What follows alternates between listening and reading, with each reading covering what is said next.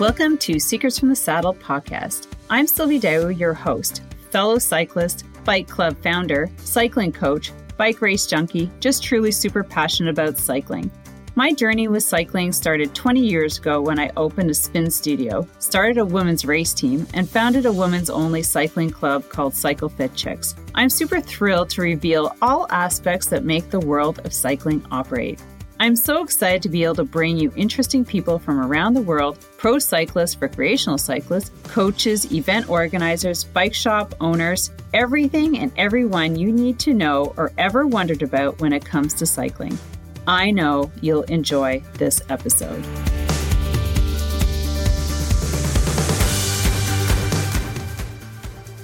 All right, before we get started, make sure that you go to secretsfromthesaddlepodcast.ca and sign up for our newsletter. It's not really a newsletter, but it's an email notification that will let you know every time an episode is released. So that's weekly, but if you go to secretsfromthesaddlepodcast.ca, you will get an email notification, so you don't have to always be checking the platforms.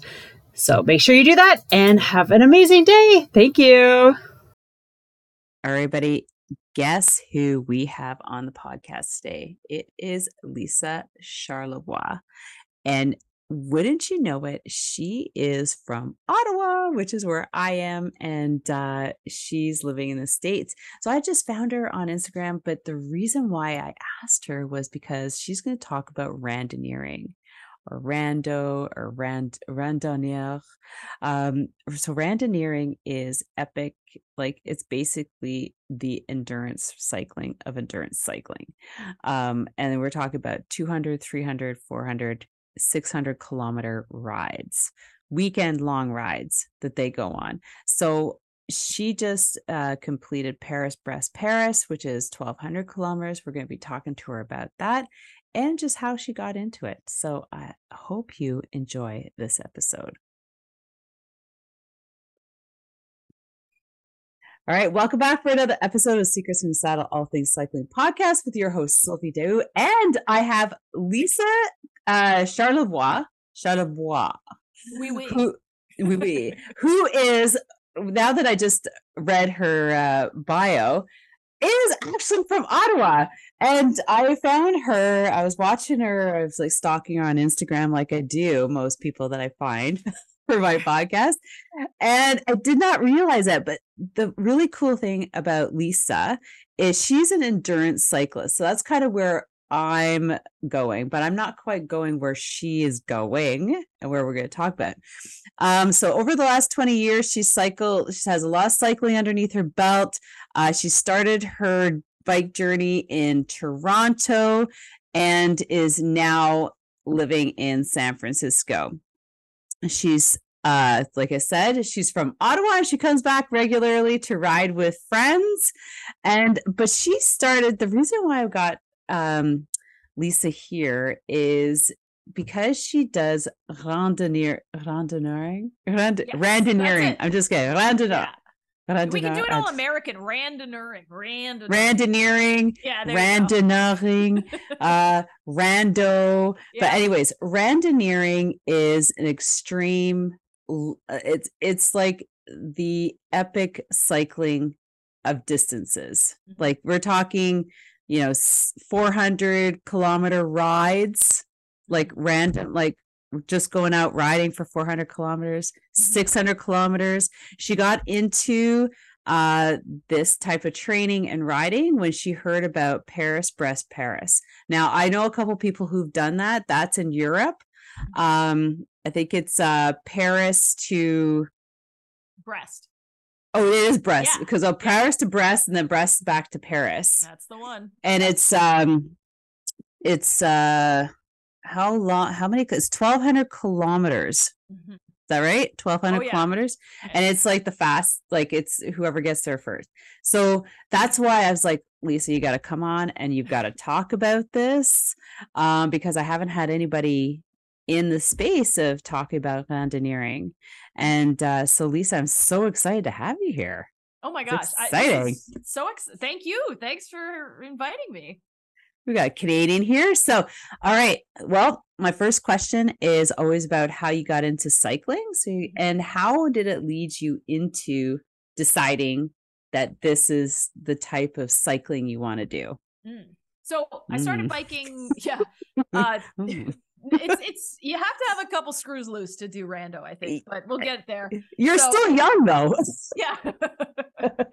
But I started biking, 20 years ago when I met my husband, and he was a big cyclist. And so I was in Toronto at the time. And I mean, the Toronto biking scene is fantastic. Back in the day when I was riding, there was the donut ride. I think it's still happening. I think I've heard of that. Yeah. Yeah. It's a pretty classic route. And I got my first bike at La Bicicletta. I mean, there's just so much cool community in Toronto. And I think now, 20 years later, it's definitely gotten even more richer. And so my professional career sent me to the States. So I moved to New York City. I was there for 4 years. I think I biked like 3 times. So it's not a little different. Yeah, it's not the New York of today with like the West Side Highway and all that. It was bananas crazy. So the bike went away for a few years. Then we got transferred to Los Angeles, and you wouldn't expect it, but LA has an incredible cycling scene. It's so good. And so I would encourage everyone, definitely check out Los Angeles if you can, if you're there for work. Really? Oh my gosh. The riding in the Santa Monica Mountains is just phenomenal. So world class. Anyway, so Los Angeles, and then again, one last move up here to San Francisco, and that's where I currently live. So can I ask you what you do for a living? Yeah, I'm a creative director. So I make ads. That's my gig. Like for TV? I've done television, I've done digital websites, things like that. So yeah, all sorts of different marketing campaigns. And I worked at ad agencies in New York and LA and tech in San Francisco. And now I'm back at ad agencies. So yeah. Oh, so you don't work for yourself? I do. Someday a little bit. You have time for that now that you're randoneering or randoing? I mean, honestly, yeah, exactly. So yeah, no, my company is very supportive, which is really nice. So yeah. Cool. Okay, so give us the lowdown on how you decided. So now you're in San Francisco, and you're riding all over there. How did you decide, or what led you to get into long endurance riding, even longer than the regular long endurance stuff? Yeah, exactly. Like where a century sort of ends is where we begin. So that's why I just warmed up. Now let's go. Yeah, exactly. So I mean, having ridden a lot, and usually old me would have been like, yeah, you do a Grand Fondo every year and a couple centuries, imperial centuries, whatnot. But my husband was turning 50 on August 19th of 2023.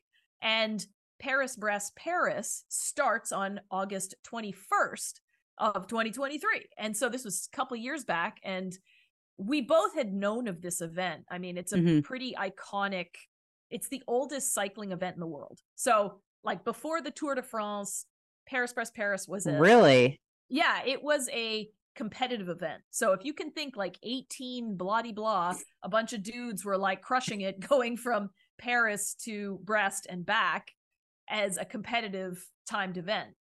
Since as a randonneuring event, randonneuring in general is timed events, but there's no winner. There's no first place, second place. It is a timed event.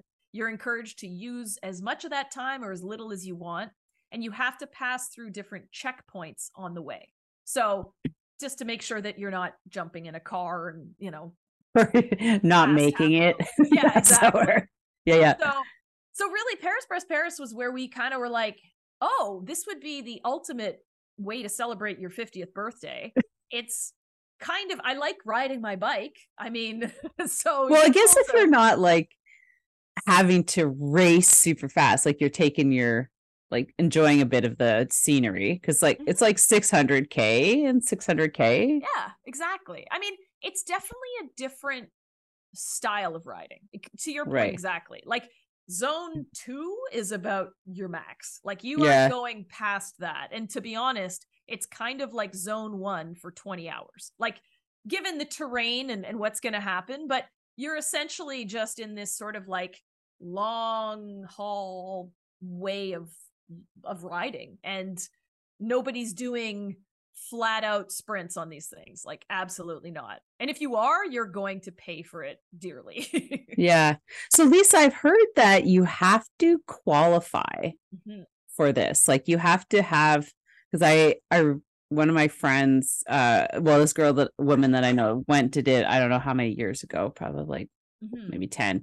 And I remember when she was training for it, she had to get signed off that she could ride a certain distance. Maybe it was 600 kilometers in one shot, or maybe it was 200. I can't remember, but it was long. Yeah. And is that still part of? Oh yeah, very much. So PBP is it's very, you can't just roll up and be like, I'm ready, let's go. Like it doesn't work like that. I just decide to. yeah. Like I like riding too. So it's kind of a 2-year process to get into the event. So the first year is you have to they take your longest ride. And again, even the rides are very specific. You can't just go and ride 600 kilometers and say, I did it. It has to be an ACP, an Audux de Club Parisien sanctioned ride. So your local randonneur club will offer these rides. So they'll have a bunch of routes. So the Ontario Randonneurs, up here, the San Francisco Randonneurs, there's all sorts of different clubs. And the routes that they have are approved by the club in Paris. So yes, this is an official 600 kilometer ride. If you finish this will work towards your entry fee or your entry qualification. Right. So the first 2021, I did a 600 kilometer ride, and that kind of guaranteed my spot. So that allowed me to sort of hold a position to then qualify. Now, to qualify, you have to do a randonneur series or a super randonneur series. And that is a 200, 300, 400, and 600 kilometer ride. And you have to finish all of those, I think, by like July 30 something or June 30 or something like that of the year of PBP. The one that you're participating in. Exactly. So the event starts in August. And I think, again, there's a deadline of like July something or other to get these events done. So now you have to go and do ACP sanctioned 200, 300, 400, 600. And if you DNF one, you got to find one somewhere else. So our club offered all sorts of different rides that you could go and do. Okay. But, is this with like certified riders that can certifiably say that she did that ride with me? It was this course. So you could just go out and do any one of those loops, but you have to be with somebody, or is it Strava is okay? Like no. Well, what happens is you would do it with that club. So the Seattle Randonneurs, the whatever. And they offer the route so that the route is ACP certified. You do it's almost like signing up for a Grand Fondo. You go and you do the route with everyone else. Okay. And now, but to your point, the route itself, there's checkpoints to make sure that you have actually done it. So a lot of times it's an electronic checkpoint, and you're right, your head mount computer will just sort of go through a point and it'll be like, yes, you have passed this, 200 kilometer mark. Right. On PBP, they actually give you a little passport and you get it stamped at each checkpoint control, which is actually really cool. So, because you get to keep it. You get to keep it with your shoulder.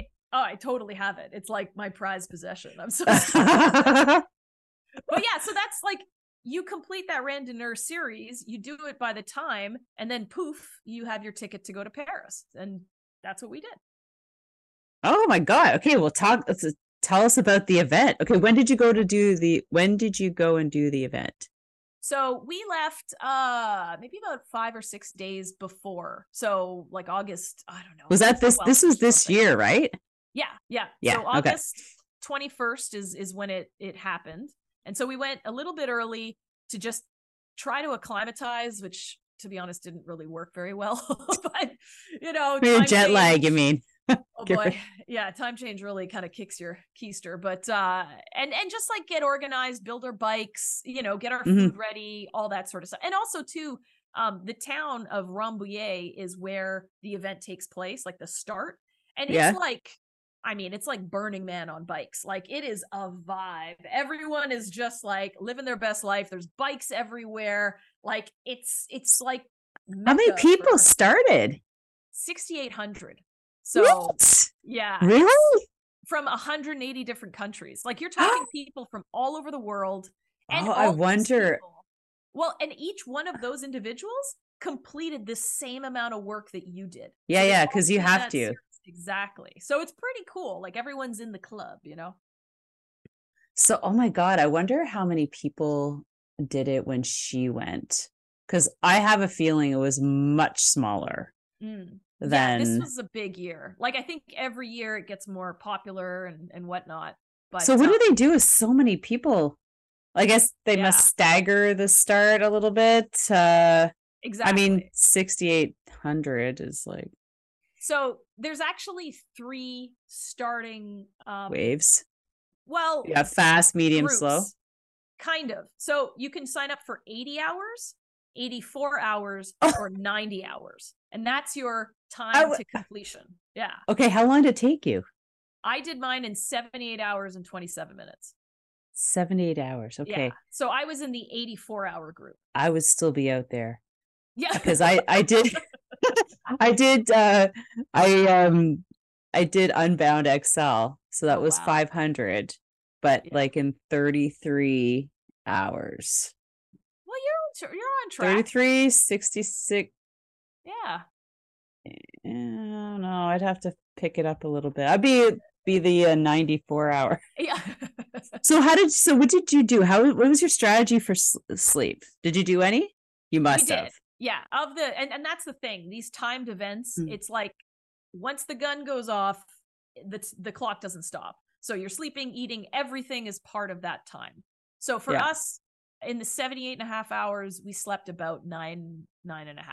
So the first day, this is when randoneuring, the numbers just sound mental. So you just kind of have to like hold on and realize that we're in a different planet right now. So the first day of PvP was 270 miles, which I don't know, 400 and something. Yeah, it's like kilometers. Yeah. So that was day 1, and then we slept for 4 hours. Day 2 was out and back, so it was Ludiac to Brest and then back to Ludiac. So that was a light day, quote, air quotes light. It was only 210 miles or something.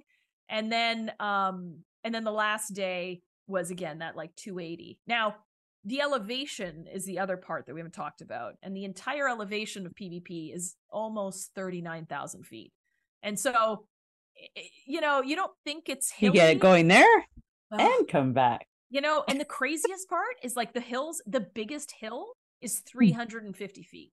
It's nothing. So it's literally you going up 50 feet, 75, over and over and over again, like a bajillion times. So it's like rollers, but a little bit higher. Endless rollers. Like death by Those aren't so bad, though.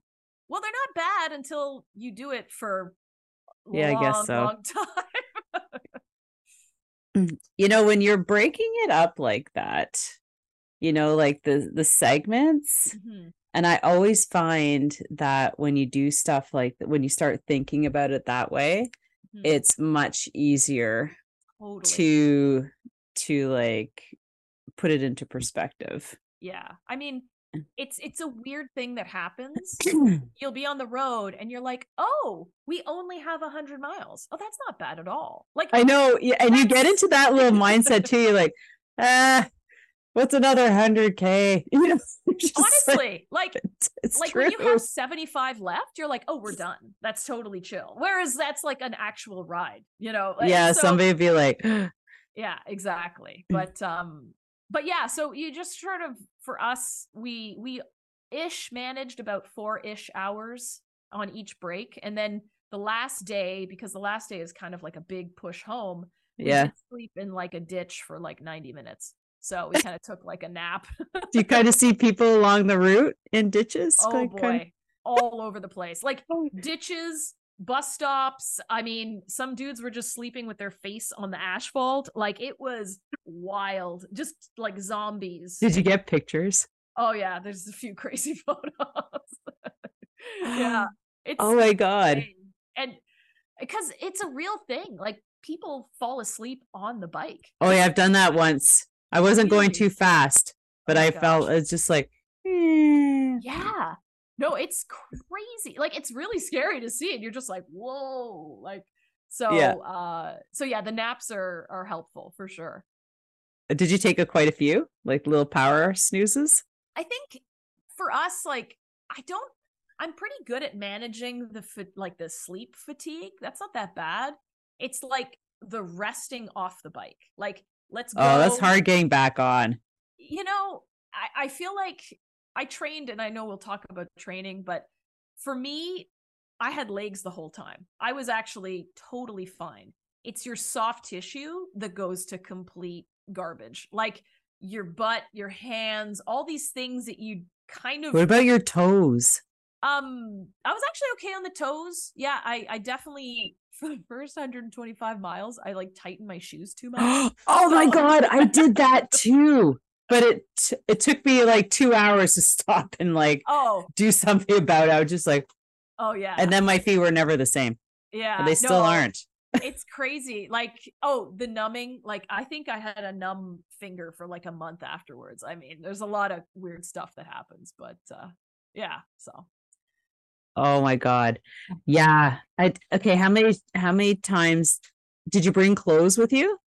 Yes. So we actually had a drop bag. So this town called Ludiac is really the out and back. So the day 1 and the day 2 sleep spot. And so we had a drop bag in Ludiac. So that was nice. So I had fresh kit every day, right? Like, yeah, I would definitely, anyone thinking of doing any ultra like event, like please invest the weight cost of having another set of bibs. I totally didn't. I don't know what I was just like, it's just gonna be 30 hours. I'm like, oh my God, that was the worst decision ever. Because I couldn't sit, I couldn't stand on my pedals, my feet were sore. I was just like, I just had to skid off and walk my bike on the road. It's pretty gnarly. I even go so deep. I mean, I did a lot of test rides and all these rando events leading up to it. I actually switched brands of bibs because I feel like the pressure points on like one set of, good idea. Yeah, the Panormal ones, Escapism, I used those on day 1, and then day 2 I used an Azos brand, and then I went back to Panormal. And like, again, I don't know if that's proven or not, but for me it works, and it just feels like slightly different. So, well, if you've done a lot of long distance rides, you can. That's the time to really figure it out. I mean, if you've been out there and you've done a 600K ride, where you're going to figure out a couple things. Yeah, that's true. Over that duration, go, okay. Yeah. Because then you got like 600. Well, that's like your ride. Yeah. We pretty much, the way it breaks out, it's like a big 400-ish day. The second day is like a little shy on 400, and then the last day is another 400. Yeah. Again, give or take. That's it. Okay, well, so I'm glad you got, let's talk a little bit about food. Yes. How much did you bring? Okay, before food, talk about your bike setup. Were you was your bike looking like a bike packing setup? Like you had the under the frame, under the top tube, out the back. Like what did, how many packs did you have? Yeah. So the big thing with randonneuring is it's completely self-supported. So now you can get help from someone. Like, I mean, if you're on the side of the road, someone can help you, but there's no SAG support. There's no, nobody's coming to, put a new derailleur hanger on for you. So as far as my bike, I mean, that's actually my bike. If you can. Yeah, it's nice. Everybody look at this. If you're on YouTube, you can check out her bike right there, hanging out the back. You don't want to see what's behind me. Yeah. But I haven't quite organized all that, but you can see some bikes back there too. So leading into PBP, I actually had this bike built. So this is a Mariposa built out of Toronto.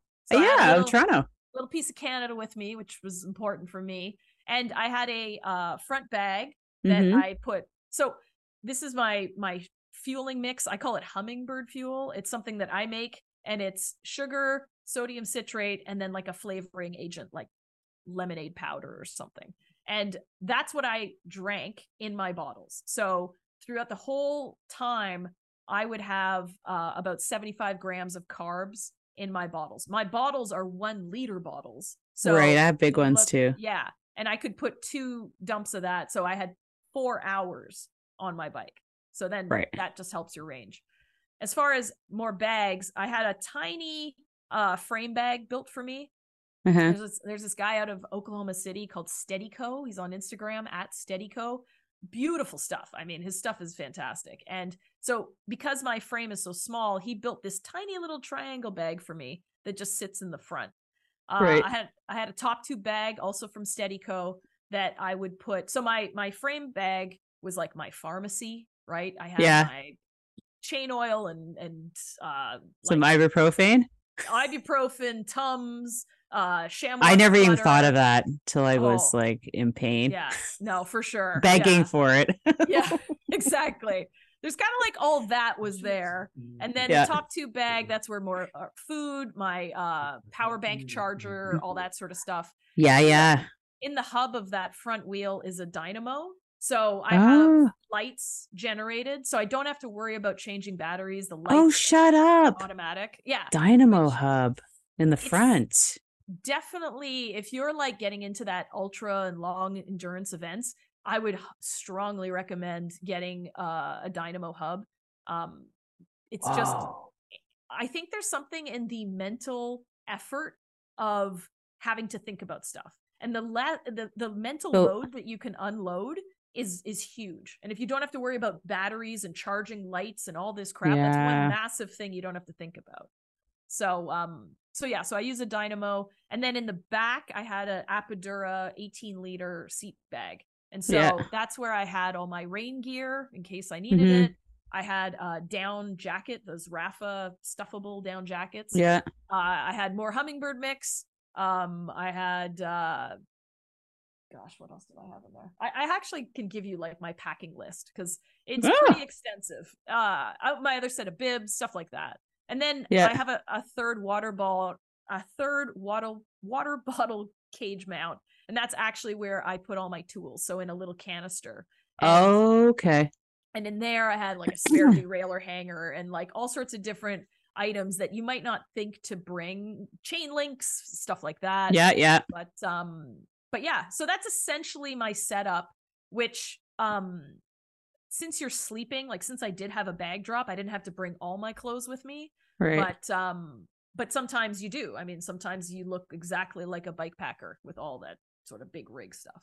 Did you have a bladder, like a backpack? No, I didn't want anything on me. I know, that's the thing. I just like nothing on your body. Not a fan. So that way, I mean, obviously I had vest. You have to wear a reflective vest. That's part of the rules. So mine had pockets, which is great. I like to have stuff in my pockets, but I don't like to have anything on me because it's just like extra weight. And I don't know. I don't like the feeling. Well, it's like the extra sweating, but sometimes I found it it kept me cooler for some reason. Yeah. No, that's true. But then it aggravated my hips. Oh, yeah. Like the rubbing. The rubbing. Yeah. Until I took my jacket off and wrapped it around my hips, and I'm like, oh, that feels a whole lot better. There you go. I don't have to worry about my back. You get resourceful in these things. See, so, you know. Like I didn't go out for these massive long rides to prepare me. I was 100K, and so you can like suffer through 100K, or like just gets easier and easier. But then it's the extra 200 to 300 that start becoming problematic. Yeah. So that's a cool setup. So you didn't have much else for food? So as far as what I do is 75 grams an hour of, like I said, essentially this sugar carbohydrate mix. And then I would supplement other food as I felt like eating it. Personally, I like to drink my calories. I find it really tough. Like for me to eat 75 grams an hour would be really difficult. So I know that I always get my hydration and my fuel. And then I can eat on top of that. So in the long endurance events, I probably go 75 to 95 grams an hour, depending on how I'm feeling. And then the other big move is McDonald's. So I am a massive fan. If anyone from McDonald's wants to sponsor, oh my God. It's so true. can someone please call McDonald's? I want to be a McDonald's sponsored athlete. That's the only thing I want out of this whole. Only if you're doing randonneering. Yeah, that's true. But it's, to me, like, I know it sounds, again, kind of crazy, but it doesn't. I'll tell it. Yeah, go ahead. No, it's dense in calories. It's fast. It's consistent. And, you know, when you're riding this long, you just want something that's not like, you want savory, you know, and like McDonald's fries. Oh, they hit. It's just beautiful.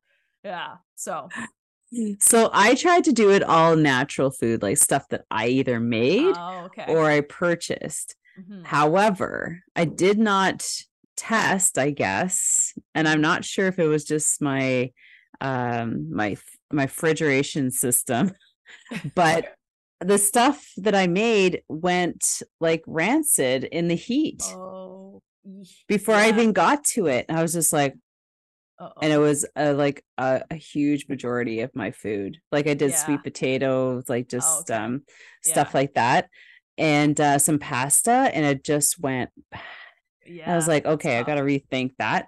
And then because we stopped at these gas stations, I'm like, okay, I went in and bought a cheeseburger. And I'm like, oh my God. Oh my God. I was like, I felt like a new person. I tell just like, seriously. And then I bought 3 more. Yeah. I'm just like, that's all I'm going to eat. Oh, no. One every like segment. It's like rocket fuel. You have it's so good. And it I don't know. I was really concerned at first because I was like, oh, all this fat, is that going to sit really weird in my gut? It just incinerates because your body is just so in need of calories at that point. So yeah, listeners, I would encourage you, if you're doing a century or any long event, like find a McDonald's, a Burger King, and buy a couple and take it with you. Because you know what? You know those things don't go bad. Yeah. Because that's why I'm like, next time I'm just gonna buy some sausage egg McMuffins. There you go. And some hash browns, and like seriously, I'll just like, you know, I'll eat one every 5 hours, plus my other food, just to like as a boost. Yeah, I'm just like, oh man, I always felt like a new person. I was like, I couldn't believe it. I was like, oh my God, no. It works great. And also like we looked at the route. Again, you have to be self-sufficient. So for us, we knew, okay, there's a McDonald's in Fougères and there's another one here. And so that would be kind of like a rest point for us too, right? So it was nice, like when you're doing those long miles, just to get off the bike is a huge help. Like it just psychologically, physically really helps renew you. And then you're like, okay, let's go for another, 20 whatever hours. So. I'm like, yeah. But it's funny how your mindset changes when you've really trained for that. So let's talk about training. Yeah. I like it. So I'm glad that you didn't just eat. It's so funny, McDonald's. Yeah. Because I just listened to a lot of other pros that have done like stuff like Unbound, and they talk about how they go into these gas stations and train their stomach to eat junk. I know it's like, there's no way that I can eat chips and chocolate and all that stuff. Is you just go to like the food, whether it's like a burger. Yeah. That's like, I just like, oh my God. I just look at all this stuff and I'm like, nothing appeals to me, but I know I've got to eat something because half my food's gone. Yeah. But it was really, it was eye-opening. I was like, But that is part of the training too. Like I think a lot of people hear that, and it's really important, not only just your fueling mix, but like, so in the training leading up to this, obviously we did these long randonneur rides, but then I would do a simulation ride. And so that simulated absolutely everything. So I didn't come back to my house. We did like a 600 or 800K weekend, I think. And we stayed in a hotel. I had to make my drink mix. Everything was done as if I was in France trying to recreate this event. And so, I mean, that's where, you know, I realized, oh yeah, like I didn't bring my Di2 charger. So I'm doing an 800K weekend prepping for this thing, and I totally forgot my Di2 charger. And of course my Di2 died. And I was like, well, this is a moment. Okay. Yeah. You know, and that I went to a bike store to charge the bike. It was fine. But the point is in the middle of nowhere, France, I always had my Di2 cord. I was like ready, and I charged it every night, even though I didn't need to. Like, the range is about 1,000 kilometers, but I didn't want to get stuck out. Yeah. So, again, you do these training sort of like preps to get ready for the actual event. And as far as training, like the daily training, a lot of it, you can't do like, I'm going to ride my bike for 6 hours on a Tuesday. So it'd be a lot of sweet spot, 2x20s, a couple crisscross intervals. There would be like 2 days of intervals each week, but the intervals being more like sweet spot sort of tempo intervals. Yeah. Just to help you through any surges in the terrain and stuff. And then the weekends, it was just about ramping up a lot of volume. And right. Well, yeah. So like you said, your legs felt fresh all the time. And that is because they're used to doing all that volume. It's just like, oh yeah. No, for sure. It was, you know, I think the mantra that I had was like, train hard so you can ride easy. And it was so true. Like, we had fun. Like, we were like on the event. Was there like a whole gang from like your club that went out and did it? There was 100 people from the San Francisco Randonneurs. It was amazing. Yeah. Oh, wow. It was wild. And then that is wild. A Canadian, like I met this other person through Instagram, and next thing you know, we actually finished together. So like, oh, cool. It was so cool. Like David and Richard and myself, that's my husband, Richard.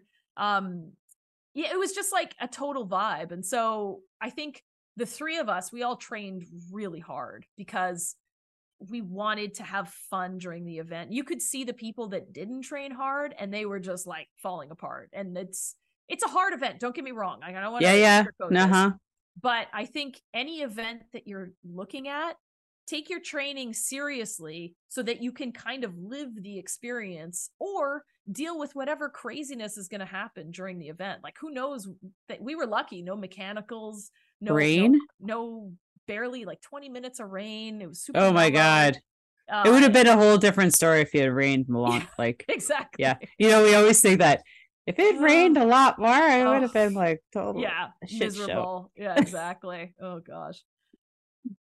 So did you have somebody helping you with your training, or was it just something that the club itself put out and said like, okay, we have 100 people. This is kind of like the training calendar. We're going to be putting on all these rides, and you just follow what's going on.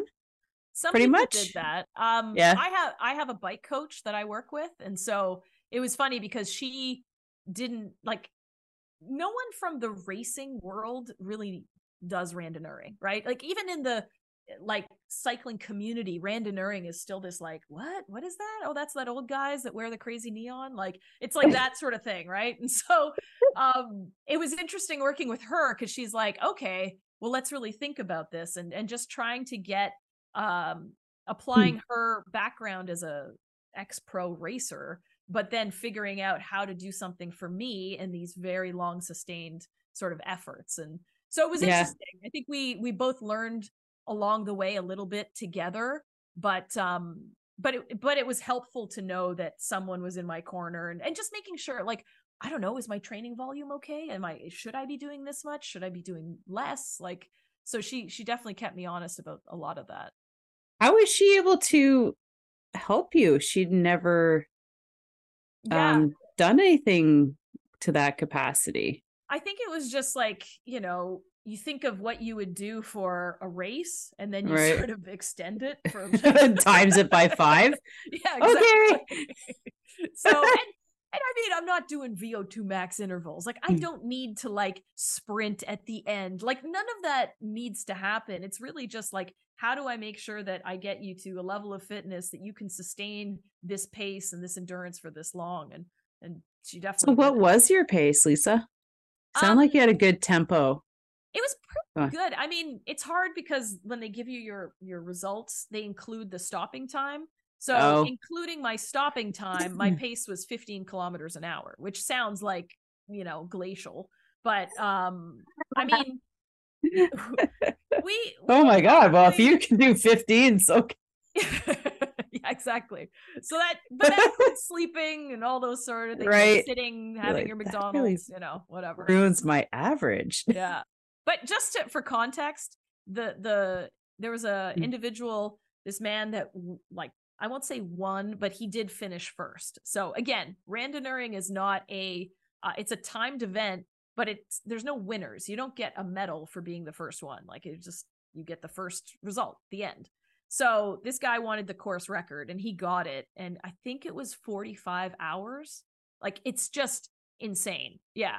He was like aero bars the whole time. He had a support squad behind him that would like come up and ask him if he needed stuff, like bottles on the bike, like almost like that. I thought you said that was that elite? Was that allowed? Well, I mean, if someone is next to you giving you bottles, it's not allowed, but it's not exactly like, I wouldn't say anyone else on the course does that, right? So this guy was trying to get a result. But yeah, so his pace, I think, was 30 kilometers an hour. Like, he was like twice as fast as me, but he stopped for 90 minutes. So that's just to give you a sense of like the sublime to the ridiculous. Yeah, it's pretty wild.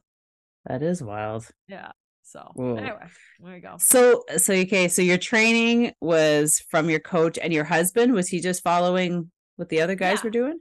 He was following what I was doing. So yeah, so we trained together, and I think that's another thing too with randonneuring is that as a woman, you have to, have somebody training with you. I mean, especially if you're a partner. I think it's cool. I think it's the kind of sporting event that is very equal in the sense that you're not getting dropped in a group because the group is doing zone 1 forever, right? Like, you're not, as a woman, you're not at a disadvantage. In fact, in a way, there's a slight advantage, in my opinion, just because you don't have to take in the volume of calories that a dude does per hour, right? Like, being a smaller frame size, I can get away with my 75 grams, and dudes might have to eat more during that time. So I find it personally, and that's why I kind of hope I can encourage more women to try some of these endurance events. What was the average about? Oh, like, gosh. Just eyeballing. No, it's pretty dismal. 450. 1 per. 5%. I was gonna say women. One woman for 5 guys. Yeah, no, not even close. Less than that. I mean, 1 per 10. Of the 6,800 participants, I think 450 are women. Ooh. Yeah, so it's pretty bad. So, I mean, it'd be great. I think that's why, again, I'm just sort of like, I'm hoping, like, on my Instagram, which, if I can plug my Instagram. Oh yeah, for sure. Yes, Hustle and a Half. You can follow me there. And I mean, I'm encouraging everyone to try randonneuring just because I think it's a great event and sport, but specifically women, because I think it's one of those things where it doesn't have the competition aspect like maybe a race does, but it's still timed and you're still working to your own ability and you want to complete something, right? Yeah. So I think there's a different modality. Like, it's not the same pressure. Like, I'm in a race, I have to win. Like, everyone's there to be supportive, and in fact, it's a pretty supportive community to that effect. I suppose that's kind of how I felt when I did Excel. Like, it was a much smaller group. All the competition was in the 200 miler. So that's where everybody was watching. And it was like probably 2,000 people in that one. 200 in ours. And so it was like, it felt way more chill. Yeah. But of course, it is kind of a timed event. You had a certain amount of time you had to do it in. Yeah. But I kind of like that because there felt like no pressure because there wasn't like, and even though I was by myself on probably half of it. Yeah. Well, maybe not half of it. That's not true. Maybe a quarter. I was by myself. I was okay with it because I mean, I've been riding by myself. Yeah. And but that was 500 kilometers, and that's something that I never ever thought in my lifetime I would be doing. Well, that's what I mean. Yeah. And I was just like, but I've done a lot of adventure racing, like 36 hours, 4 days, 6 days. So I was just like, and I didn't put the two into context until I started training and preparing for it. I'm like, oh my God, this is a lot like what I used to do when I was 30. Yeah. Like I'm 50 now. But I was just like, and then the way you talk about just chunking it up into bite-sized pieces, where I just need to do this. Okay, now that's done. I need to do that, make it to that town and things like that. But what else? What's next in your my rando career? Year, your rando career? Or are you going to start doing like the was that? Yeah, I think it's transcontinental, like in Europe. No, the Great Divide. Oh, Tour Divide. Absolutely not. Tour Divide. Never, ever in a million years. Oh, come on. Way. That is just that's like 19,000. Geez. Come on. I mean, you could do it. That's 19 days. Yeah.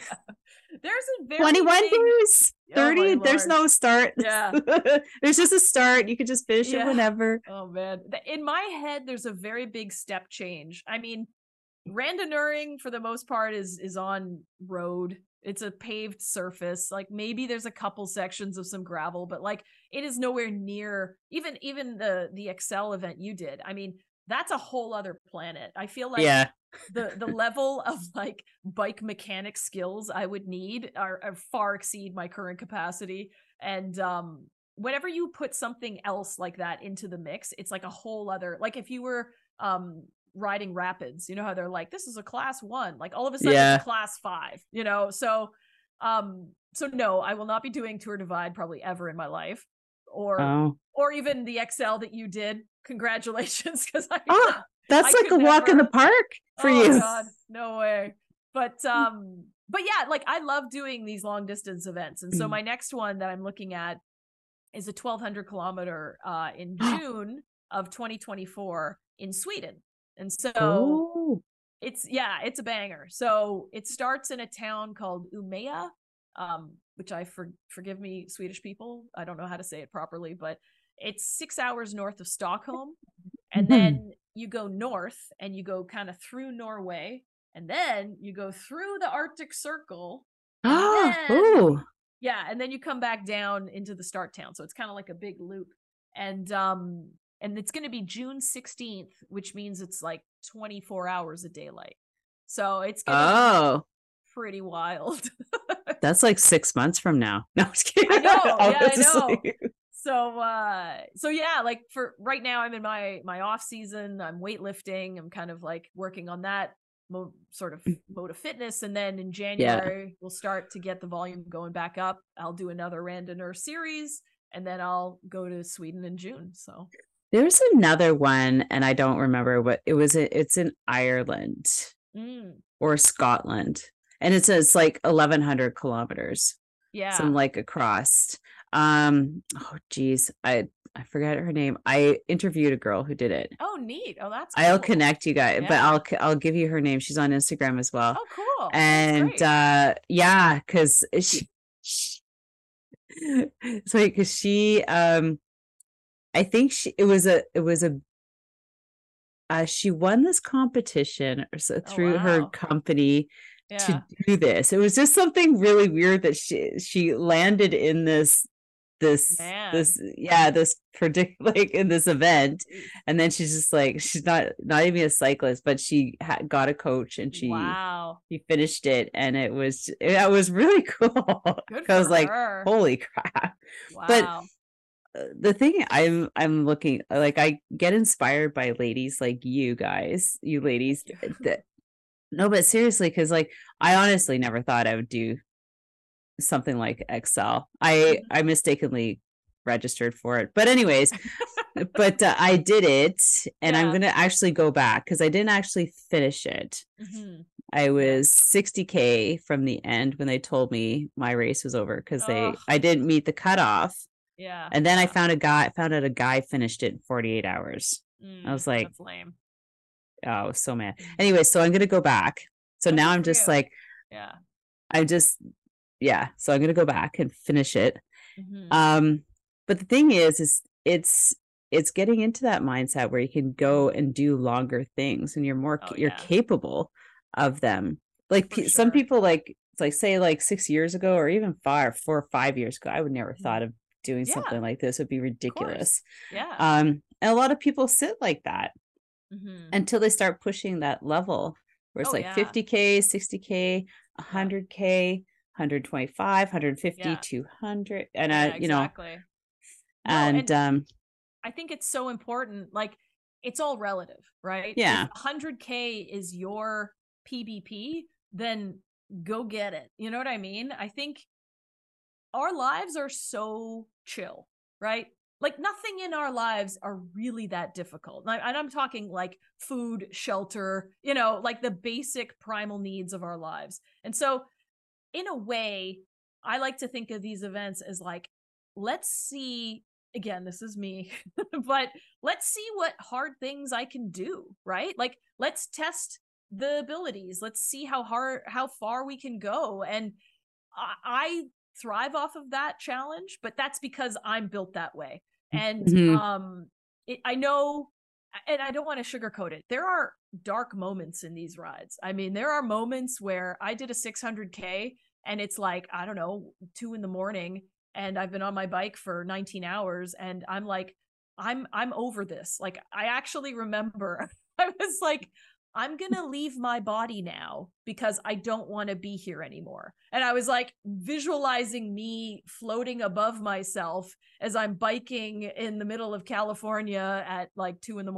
Like, it's just, your head does some weird stuff, but like, you're made of such strong things and stuff. Like, you are a very capable human being. And if you just sort of like have the determination, I'm not saying you're always going to succeed. I mean, you might not make the finish of that XL, but you know that you have that in you, right? Yeah. Like, it's like you build on that. And I think that to me is the exciting part of all of these events. Yeah, because so for next year, I decided I'm going to go back and do that. And then I found out there's a 500K great backpacking. I have it in front of me. Great backpacking great bike packing challenge around Magog and Bromont and Sutton. I'm like, neat. Man, that's like down the road from me. Totally. I mean, I said that would be just gorgeous to do. So I was like, okay, I'm going to do both these two events. That's this cool. Next year. Yeah. And I think that's, I don't know, like for me, having something on the calendar to work towards gives me a focus. And I feel like now my riding has like a purpose. Like, don't get me wrong, I love a coffee ride. I love hanging with my buddies. Like, that is my social circle. Like, cycling is my social community. Yeah. But I also like having a goal to work towards, because then I feel like I know why I'm doing this interval right now. Like, all of this is going to something. And so I personally feel like it's really important that if you're losing focus or you kind of don't have the motivation, like, get an event and put it on the calendar and hold yourself accountable to that. Yeah. It's something that will just give you a little bit more of a clearer view of why are you in this why are you sitting on your trainer right now in your basement, right? Like, give yourself that sense of purpose. And just so you don't feel like you're kind of always just hanging out. I am totally into that. And that's why, like, I've got my winter program and I'm like, okay, what is your goal? Why are you here? You know, because it's crazy because like, you know, if people are like, oh, I can't think about next year. What are you talking about? I was thinking about in August. Yeah. I'm like, what am I going to do next year?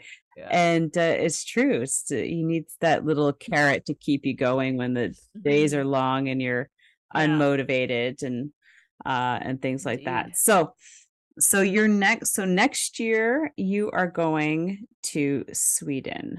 Yes. So all right.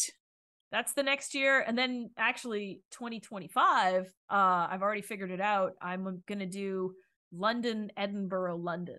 And so that's a 1,500 kilometer ride. So we're going to up the ante in 2025. There's also a transcontinental. Oh, yes. That's true. Have you heard about that one? That one's like got about 5 different countries in it or something. Oh yeah, it's pretty It's wild. like a loop. But the cool thing about that one is that you're given checkpoints and you can get there any way you want. Yeah. Yeah. No, it's I mean, that one, I think that was pretty epic. Not too many people do that one. No, and I mean, unless someone wants to like pay me to go do that. I have a job. I'm like, that would be a very touristic-y one. I mean, I do have to go to work at some point, so what? Does she have everything automated, Lisa? Yeah, come on, like totally. Yeah, really. Oh man. All right, I'll just do a CapCut video and I'll send it off to you while I'm sitting in the toilet. No, I'm just kidding. Oh god. Oh man. Well, that is super cool. So can you just share with us, if anybody's in your neck of the woods, where can they find a randonneering club?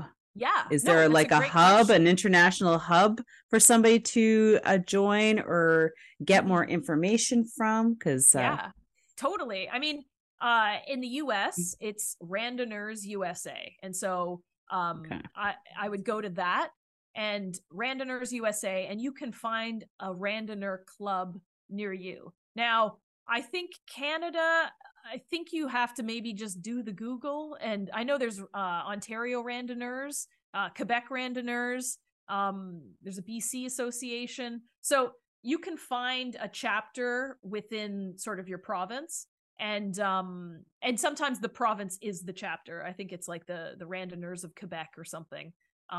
But there's randonneur clubs all over the world. I mean, absolutely everywhere. It's a very international sport. I mean, there's people coming from Singapore to do Paris. I mean, it's everywhere. So I would find those clubs, and they're probably just to level set. All right. They're probably a bunch of dudes that are in their mid to late 50s. They're wearing probably a neon kit or some sort of high vis. I mean, you know, it's not your like hipster club ride, okay? But it's just a different style. I personally find it very charming and alluring, and I like it, but I just kind of want to preface it. It's going to be a different vibe, just so you know. That's where you get all the good information experiences from these guys. There's some dudes that have seen some stuff. I mean, you can't sort of like dismiss the I'll say in air quotes, the old guys on the bike. I mean, these folks have done some miles, and they are an endless wealth of information. It's pretty incredible. Oh god, that's all. Okay, so where can everybody find you? Yeah, I mean, I'm on Instagram, and my Instagram is Hustle and a Half, and I share my rides. I share tips on cycling. I'm hoping I can be a resource for people about randonneuring, and also just sort of inspire people to try to do longer rides, whatever longer means to you. Yes, that's right. It starts somewhere, and then it could grow to these epic weekend long rides. Exactly. Yeah. Oh my god, it's been so awesome, Lisa, to have you on the podcast. And like the next time you're in town, which is probably going to be like maybe July when you're recovering, maybe on your way back from Sweden, you have to look me up. I totally will. No, we'll go for a ride. We'll go for a ride. Yeah, we'll do the Champlain Lookout like everybody else. That'd be beautiful. Yeah, a park loop. Got to do park loop. We'll do a park loop. Yeah. And so I look forward to watching you on Instagram and checking out all your videos and watching. Well, we're all going to be busy in June cycling. Yes, but that's going to be super cool seeing you in Sweden. Oh, thank you. Yeah, this has been fun. Thank you again. And thanks to all of our listeners. I hope you guys or gals go and follow Lisa on Instagram. And if you're interested in something epic like that, like it's always interesting to look into. Like sometimes like you just never know where you're going to end up when you're cycling, because there's so many cool things that are happening these days. That are just coming more forward, like the bike packing, the bike touring, like the randonneering, gravel, all these things are super interesting. So have an amazing day. Thanks so much again. And we'll see everybody on the next podcast. Take care. Thanks. Oh my God. Was Lisa not amazing? I don't know if she's inspired me to get into randonneering, because that is just too much riding for a mom.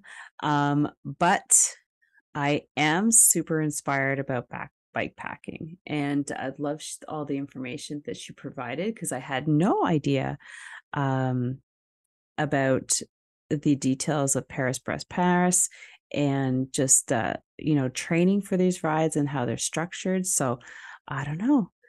Put in the comments on YouTube if you happen to be there, if that's something that you do or you would like to do. And if you're going to go check out randonneering.com, the international and find your club close to you and find out some information, that's super cool. I'd love to know if that's something that would interest you. So with that, have an amazing day, and don't forget to ride your bike, and we'll see you on the next episode. Thank you so much for spending this time with me on the Secrets from the Saddle podcast, learning more about sighting people, places, and things that make cycling such an exciting sport. I am so glad you stopped by today. Please leave me a review if you feel so moved to do so. I would love to hear your feedback. And if you could take 1 second to share this episode with someone you think would enjoy it, I would be forever grateful. Also, if you could please leave me a review if you feel so moved by going to iTunes and leaving me an honest thought and an honest comment, telling me what you think, and most importantly, tell me what you'd like to hear more of. It would really help me to bring more great, inspiring cycling stories to you. Until then, have an amazing day. Make sure you ride your bike. And don't forget to visit my YouTube channel if you'd like to see the full version of this podcast live.